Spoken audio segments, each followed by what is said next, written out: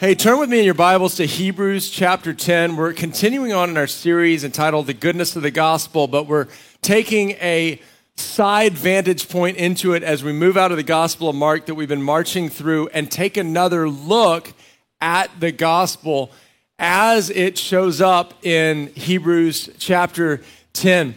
During the American Civil War, a soldier, as a result of a family tragedy, was going to be granted permission to seek a hearing from the president. And so he went to the White House, but the communication hadn't been clear. And so at the door, he was denied access. And so despondent, he goes across to a park in D.C. and is sitting there sullen. And as he sits there, he sees a young boy that's walking around, and the young boy actually sees how sad this soldier is and goes up to him and inquires why he is so heartbroken. And the soldier finds himself, as he looks up at this boy with a kind look on his face, just pouring out his heart and explaining about the tragedy in his family, and then explaining that he had come with an opportunity to talk to the president and ask for permission to go home and take care of his ailing family, and now he was denied access. And the boy looks at him and says, "Well, why don't you come with me?" And so the soldier's confused. He's thinking maybe the boy's going to take him into his parents' home, or maybe the boy's going to go and get him some food because the soldier was poor and hungry, had no place to go. But he's surprised when the boy takes him straight up to the White House, and they pass through some guards. No one stops them. And then they go around to the back of the White House, and then they come in a back door, and the soldier's just shocked as they move past one high-ranking official after another, and no one stops them, but instead they stand at attention until finally he comes to the Oval Office, and instead of going up to knock on the door, the boy pushes open the door, and immediately the President of the United States, Abraham Lincoln, stands up and says, "Hello, Tad. How can I help you?" And he says, "Daddy, this soldier needs to talk to you." Today I want to talk to you on the topic, it's who you know, not what you do. It's who you know, not what you do. Now, as I've researched that story, I'm not so sure that it's true, but it makes a wonderful, wonderful point that we have access to the Father through the Son. Let's look at Hebrews chapter 10. It says, "Therefore, brothers and sisters, since we have confidence to enter the most holy place by the blood of Jesus, by a new living way, opened for us through the curtain that is his body. And since we have a great high priest over the house of God, let us draw near." Can you say draw near, church? Draw near to God. That's what we want today. We want to draw near to God. Draw near to God with a sincere heart and with full assurance that faith brings, having our hearts sprinkled to cleanse us from a guilty conscience, and having our bodies washed with pure water. Let us hold unswervingly to the hope we profess, for he who promised is faithful. And let us consider how we might spur one another on toward love and good deeds, not giving up meeting together as some are in the habit of doing, but encouraging one another, and all the more as you see the day approaching. Now, here's what experience tells me, is that most people in churches feel like second-class Christians. They feel like second-class Christians. That there's a few elite Christians that have direct access to God. Man, their prayers are heard. They immediately enter into the presence of God. But most feel like second-hand Christians. I bet if you're like me this week, there's been some times where you've been frustrated with yourself, that you think, why did I do this? Why did I say that? Why do I always mess up this way? And we project that onto then our relationship with God. And so we so often feel distant from him.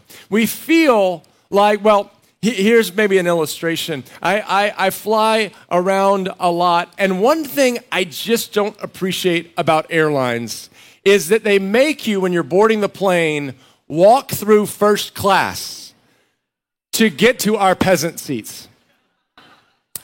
right? There are only three, and I usually fly American, there's usually 3 rows of first class. And you always have to walk through the first class. And so you walk past these thrones, they're double size, or actually maybe they're just the size enough to actually fit a normal human, compared to the little sardine, right, seats they give us in the back. You have to walk past, and you see, and you try not to make eye contact with anybody in the first class, because if you do, you kind of get this look like, I belong on this plane.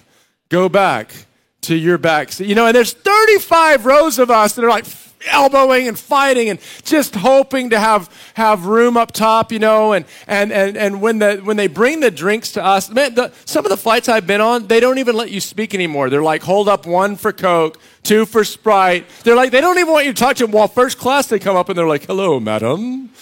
May I bring you some champagne? And the first class people are all, sprawled out. They cross their legs to mock us. They have their arm, while we're like just sitting, praying that the person's shoulder doesn't knock us out. Anyway, I'm not bitter. So I was flying somewhere, and I was just beat up from the week. I was so tired. And we have this experience as humans. I'm sitting in the gate area, in the waiting area. And have you ever noticed you can be surrounded by people and totally lonely?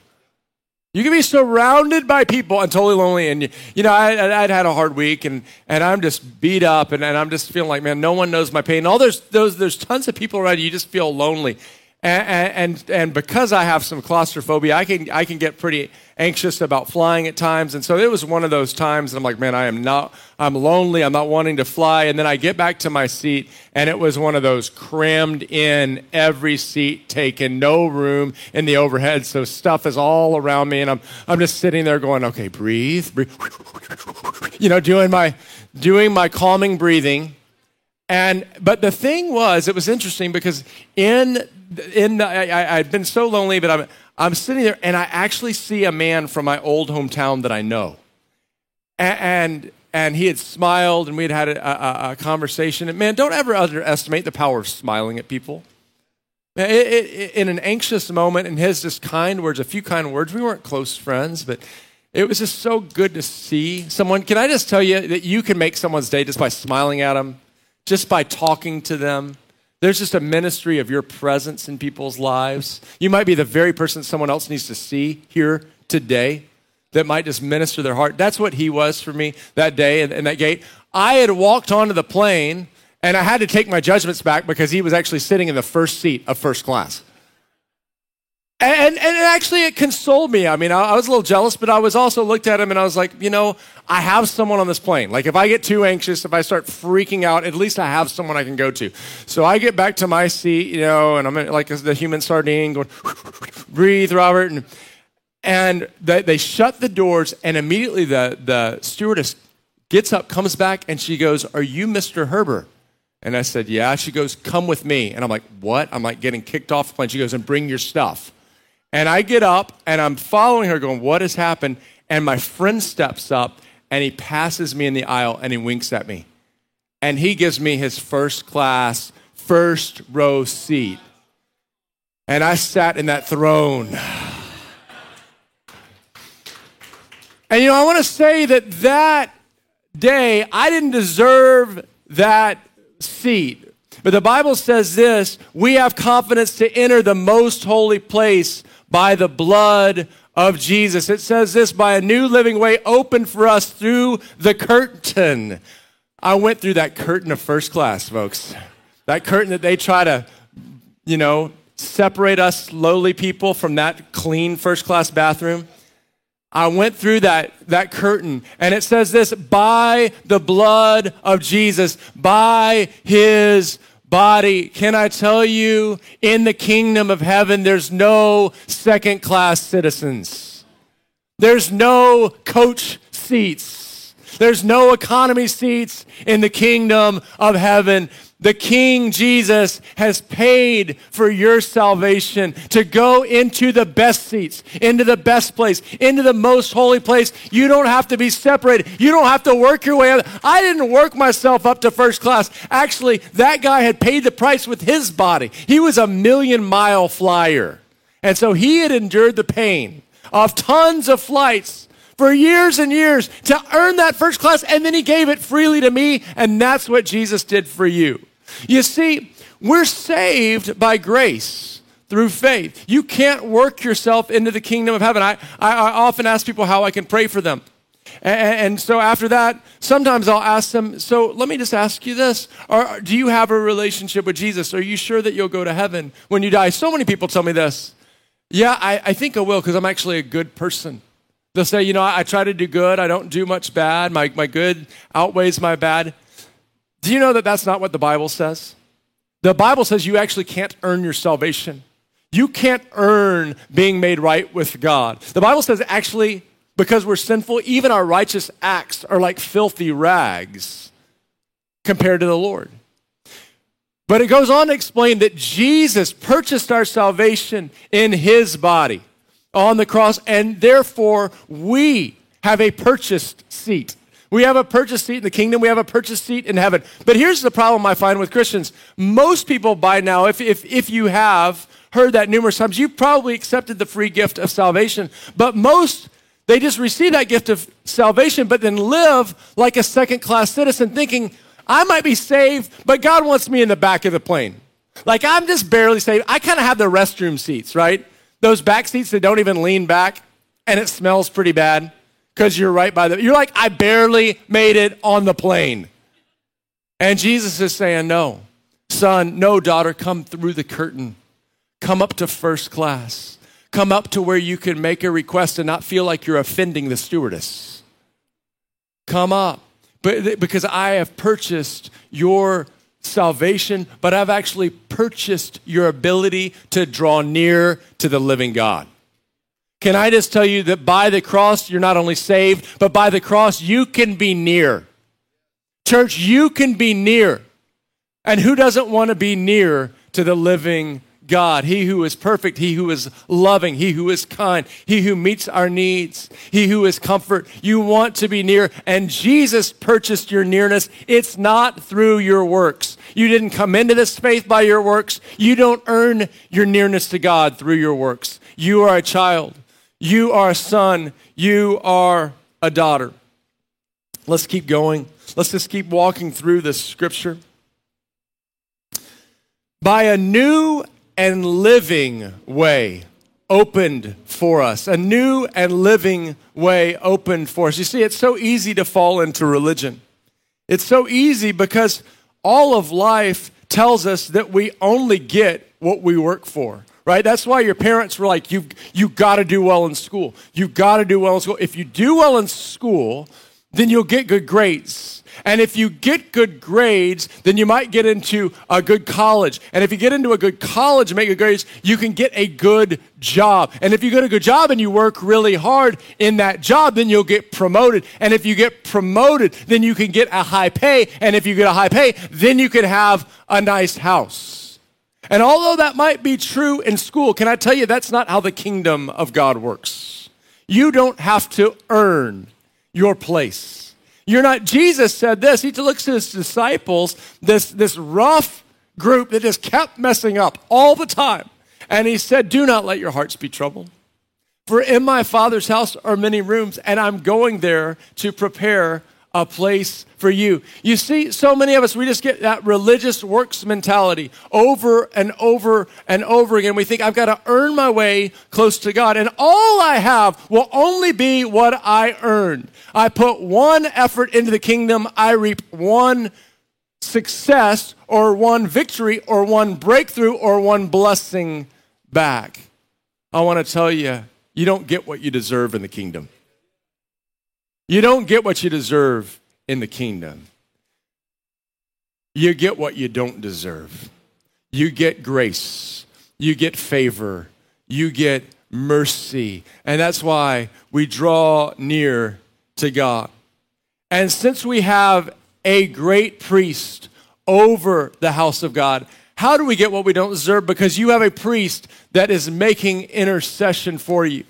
Have you ever had a friend or a family member that was just determined to bless you? Have you ever had that before? Like you didn't deserve it. They were just determined to bless you. I had a grandfather like this. I would come to the door. I was just a little kid. I couldn't do anything for him. And he'd open the door and he'd always go, "Come on in, little buddy." Man, everyone needs someone that calls you little buddy in life. Man, it just feels good when someone's bigger than you and stronger and they just call you little buddy, right? We all need to be someone's little buddy. And he'd say, "Come on in, little buddy." And he'd have me sit right down on his right side. And then he'd always say, "What can I get you?" And my grandfather was like the original foodie. And so he would have all of these different really, really cool foods, and he'd just give me food, and then he'd always say, come and watch my show with me. And that is how the great high priest is. Jesus is making intercession for you. You're hurting, and Jesus is standing with you and praying for you. He is bringing you before the Father. He is the Son. He is like Tad with Abraham Lincoln. You're hurting, and you're saying, I can't even get in. And he goes, "No, you can't get in on your own merit, but you can come in on mine. And I'm going to bring you right into the Holy of Holies because the Father wants to bless you. The Father cares for you. The Father wants to protect you. The Father wants to pour out His love upon you." It says this, "With a sincere heart and with the full assurance that faith brings." You know, we live in a time where we're not assured because relationship after relationship has been broken. People have left us. We said one dumb thing and then our friendships split on us. Have you ever had that? You're like, "Why did I do that? Why did I say that?" And then someone all of a sudden, they peace out on you. They ghost you. You're texting them. You don't hear anything. And so we start having this doubt in relationships. Maybe your parents left you. Maybe your mom left you. Maybe your dad left you. Maybe you had a best friend and they left you. I'm so blessed that my best friend has been my best friend for 27 years. Same person. I know you can't always... that doesn't always happen, but mine did, and here's the special reason it did. It's because my college roommate one day married my sister. Okay? My college roommate married my sister. And so what happened? He got stuck with me forever. Why?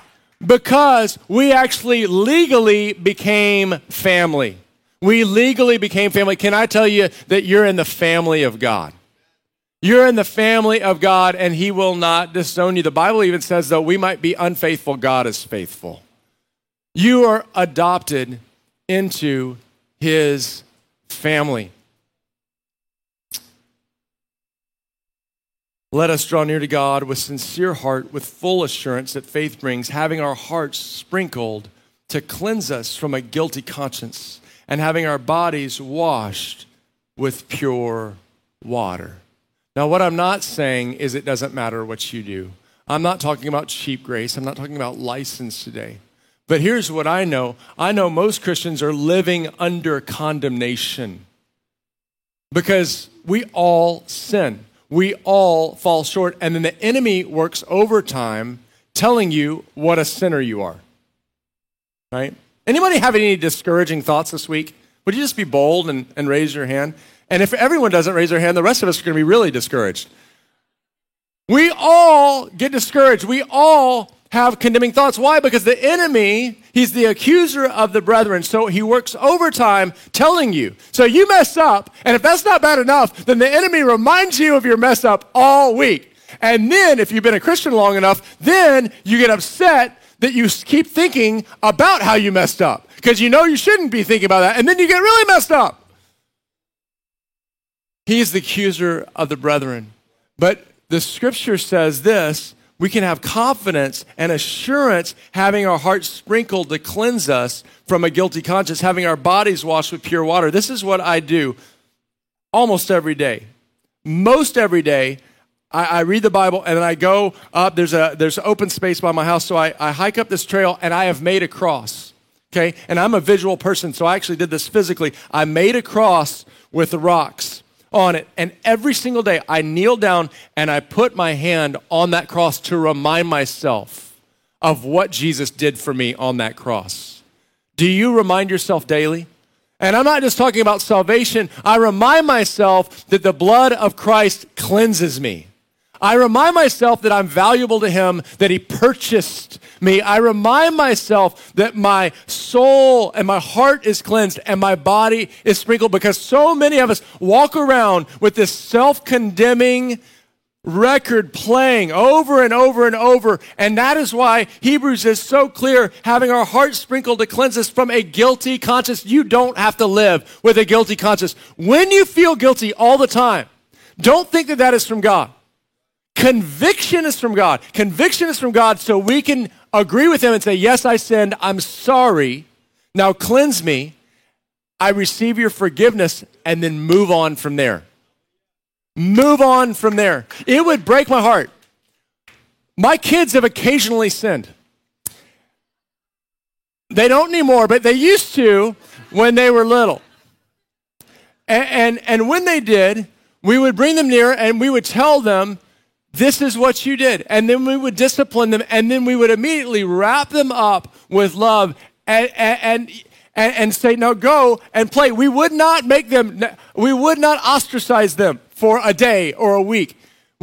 They would be disciplined and then immediately sent back. And I would have been heartbroken if my kids, say they did something, they bit their sister or something. If they just for the rest of their life just walked around, I'm a biter.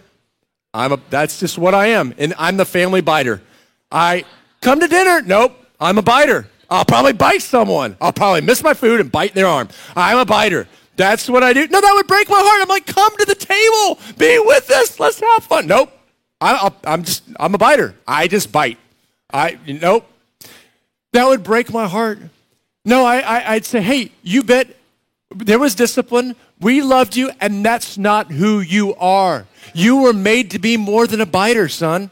Your whole life, you're not going to just bite people. God has a purpose for you. It's bigger than biting. Right, but so many of us, that we just are lost in this cycle of I just bite, I'm a biter, right? And God's saying, no, you're washed clean. Receive. Can I just tell you right now, can you just close your eyes and this Hebrews, listen to this word from Hebrews, to cleanse us from a guilty conscience. Can you let the Lord cleanse your guilty conscience? So many of us are just trying to justify ourselves. We're just trying to, if I can just do enough better deeds tomorrow than the bad deeds I did today. And God is saying, no, receive my cleansing. It's what I did on the cross. I paid. Let the blood of Jesus, I'll picture the blood of Jesus washing over me. Right? If the enemy can keep us feeling guilty all the time, we'll never get on to the joy and the abundant life that he has for us. So receive that abundant life. Receive that cleansing today. And let us hold unswervingly to the hope we profess. Say hope, church. Now we need hope. Let us hold unswervingly to the hope we profess. I was meditating on this week, and I actually had 3 different aspects of this hope we profess come to mind. First point is he is our hope. If you're taking notes, write this down. He is our hope. See, so many of us, we get in circumstances, we get sick. I was very sick for 2 years, almost died. And then all we do is put our hope in our healing. Or perhaps you're bankrupt, you're financially desperate. And so your hope, your whole life becomes hoping for that financial deliverance. Or perhaps you're in addiction and the whole hope just becomes getting out of that addiction. And let me explain to you something. Oftentimes our deliverance takes longer, our financial breakthrough takes longer, our healing takes longer than we would like, because God is saying, if I gave that to you, then you just go on with your life. But ultimately, I want you to find me as your hope. You see, if you find him as your hope, you will always have hope, no matter how hopeless the situation gets. Because he is bigger than any situation. He is our hope. The scripture says this. It says You have been my hope. Psalm 71:5. Someone needs to write this down today. You have been my hope, sovereign Lord, my confidence since my youth. Some feel very unconfident. You feel very insecure. It's time to find Jesus as your hope. The scripture says it's Christ in you, the hope of glory. So many of us just feel like if I can perform better, if I can just do more in my job, if I can just have higher accomplishments at school, if I can just perform better in my athleticism, or if I can just be a better mom, then I'd have hope. And Jesus is saying, no, it's Christ in you, the hope of glory. It's him in you. Do you know that you'll never be enough, but he is enough in you? Some of you are like, that wasn't encouraging. No, it's very encouraging. Because you don't have to be enough. He is enough, and he lives in you. Secondly, I've just got to tell you a great story. I was watching a movie last night. I was not expecting. We were watching Hallmark last night, I confess. And the thing about Hallmark is just always so predictable, right? It's like, boy meets girl, girl meets boy, their life kind of stunk, then they found the person, then it's awesome. Then in the last 15 minutes, you can actually watch the clock, they will have a conflict, and you're like, it's not going to work out. Oh, no. And then it always works out in the last 2 minutes, and they kiss, and that's the end. Okay. Somehow it works, and they have a billion people watching their movies. But last night was different because it was about an orphaned girl. And this orphan girl, her mother had died. She never knew her father, and she's a sweet girl helping foster care kids find families. But then she's going to spend Christmas totally by herself, and she's done this ancestry test, and then she gets that fateful message from the ancestry company: you have a paternal match. And she's like, oh my gosh. My dad's living, and the dad gets this thing that says, you have a daughter, and they find each other, and the whole movie is about them finding each other, and she all of a sudden realizes, I not only have this amazing dad, but I have this amazing family, and then in the middle of it, she gets a text after she's enjoyed the father and enjoyed the family saying, sorry, we made a mistake. And I'm going to ruin the movie for you. It wasn't a mistake, and they live happily ever after. Oh, and she finds a guy and he kisses him at the end too. Okay. That wouldn't be Hallmark if that didn't happen. But if you were an orphan, if you felt alone all your life, can I tell you, if we looked at your spiritual ancestry test, we would see that you have a paternal match. You have a father in heaven. It doesn't matter what your earthly father was like. It doesn't invalidate the fact that you have the best father in the universe who only wants to bless you, who only cares about you. He's not having you wait. When my kids wake up in the morning, the first thing I don't say to them when they walk in the room is, did you get your homework done? To my boys that play football, are you ready for your game? To my daughter who acts, are your lines memorized? You know what I say to them? Good morning. I love you. I give them hugs, right? When my kids come in the door, the first thing I say to them, they walk in the door, my boys walk in, I go, hello, man of God. That's what I say to them when they walk, hello, man of God, right? And they're probably like, that's really interesting. But you know what? They hear over and over and over again is their identity. Before they leave the house, I read the scripture to them. Why? Because I want them to know the truth, because the truth will set them free. The earth is trying to trap us and enslave us, but they need to know the truth. They need to know the truth that first thing dad does is he comes and hugs me. Secondly, he speaks identity. And thirdly, he speaks what the kingdom of God is like. That is a loving father. You have a paternal match. Although the enemy's trying to send you a message, nope, that's a mistake. Nope, you actually don't have that. No, the end of the movie is yes, you have a paternal match. You have a good God, and he actually puts you in a family. And so anyone that might feel, oh, you came to church alone, you're like, I'm totally alone. No, when you stepped in here, you have a family. You have a family. Actually, earthly families will end, but spiritual families will last into eternity. You might not see your earthly family. I hope you do. I hope they give their life to Jesus. But many earthly families, you won't see them again. It's for 60 to 90 years. But as you look around this room, these are the people you'll spend 60,000, 60 million years with. He is adopting you. What is that? That is, he is our hope. Second, Scripture says the hope of our calling. The hope of our calling. I pray that the eyes of your heart may be enlightened in order that you might know the hope to which he has called you, the riches of his glorious inheritance in his holy people. Hudson, will you throw me a bottle of water? I didn't bring one up. Oh, thank you. Oh, you didn't even throw it. Thank you. My son would have beamed me with it. Not because you don't like me. Second, the hope of our calling. I pray that the eyes of your heart might be enlightened in order that you might know the hope to which he has called you, the riches of his glorious inheritance in his holy people. Do you know that you have an amazing calling? Now, let me just tell you this. Some of you might not be sure of your calling. Actually, that's what we're going to focus our whole commission weekend on in February, is asking the Lord to release his calling. There's all these amazing callings, but let me tell you one thing about a calling. Your calling will be always bigger than you could ever accomplish in your own strength. God will always call you something greater than you can accomplish on your own. If your calling is something that you can do in your own flesh, then it's actually not your godly calling. God always calls us to something bigger. And so many of us think, well, man, my calling is just not going to happen. Why? Because you can't accomplish it. That's good. Because God is the God of the impossible. And we have to have him. We have to find him.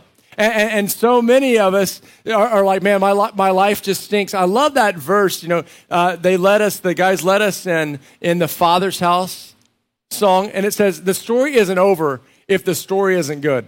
The story isn't over if the story isn't good, right? So many of us are like, man, my life is just over. It just stinks. If you're still living, your story's not over. You don't know the end of the story yet. Put your hope in God. Keep waiting on him. Keep believing for him to do the impossible because he is the God. He is the God of the impossible. Here's point 3. Here's the third, is the hope of heaven. The hope of heaven. The hope of heaven. This is talking about Abraham. It says this, people who say such things show that they are looking for a country of their own. If they had been thinking of the country they had left, they would have had an opportunity to return. Instead, they are looking for a better country, a heavenly one. Here's been one of my biggest concerns in 2020 and 2021 is how many Christians seem to just be living for this earth, living for this country. Now, I love the United States, but can I tell you, this is not your final home. You're not to be living for this country. There is a heavenly country to live for. It says this. Let's keep going. Instead, they were longing for a better country. Therefore, God is not ashamed to be called their God, for he has prepared a city for them. Now, I'm pretty prideful in our city of San Diego. I think it's the most beautiful city in the United States. But can I just tell you that there's a prettier city than San Diego, California, or Nashville, Tennessee, or where are people moving right now? Austin, Texas, or up to Idaho. Can I tell you, there is a prettier city, and it is the celestial city. It is heaven. Are you living for heaven, or are you living for this earth? I've been very concerned that it seems like too many Christians, it's all about this earth. It's all about getting more comfortable. It's all about, can I get a higher paying job? Can I get more comfort? Can I get a place where there's less pressure on me? And God is saying this, no, live for the eternal city. Live for the heavenly kingdom. There's a hope in heaven. Can I ask you, do you hope for heaven? You know, in some ways, all the shaking, it's actually a great test for us to say, are we living for here on earth, or are we living for something to come? This story was talking about Abraham. And Abraham's amazing because Abraham actually left. I've never heard a time where more Christians are talking about moving. I traveled last week. I was in a different city. People are talking about moving. Everyone's got, there's the cities. COVID just did this thing where everyone's like, ooh, I can move here, or I can move there.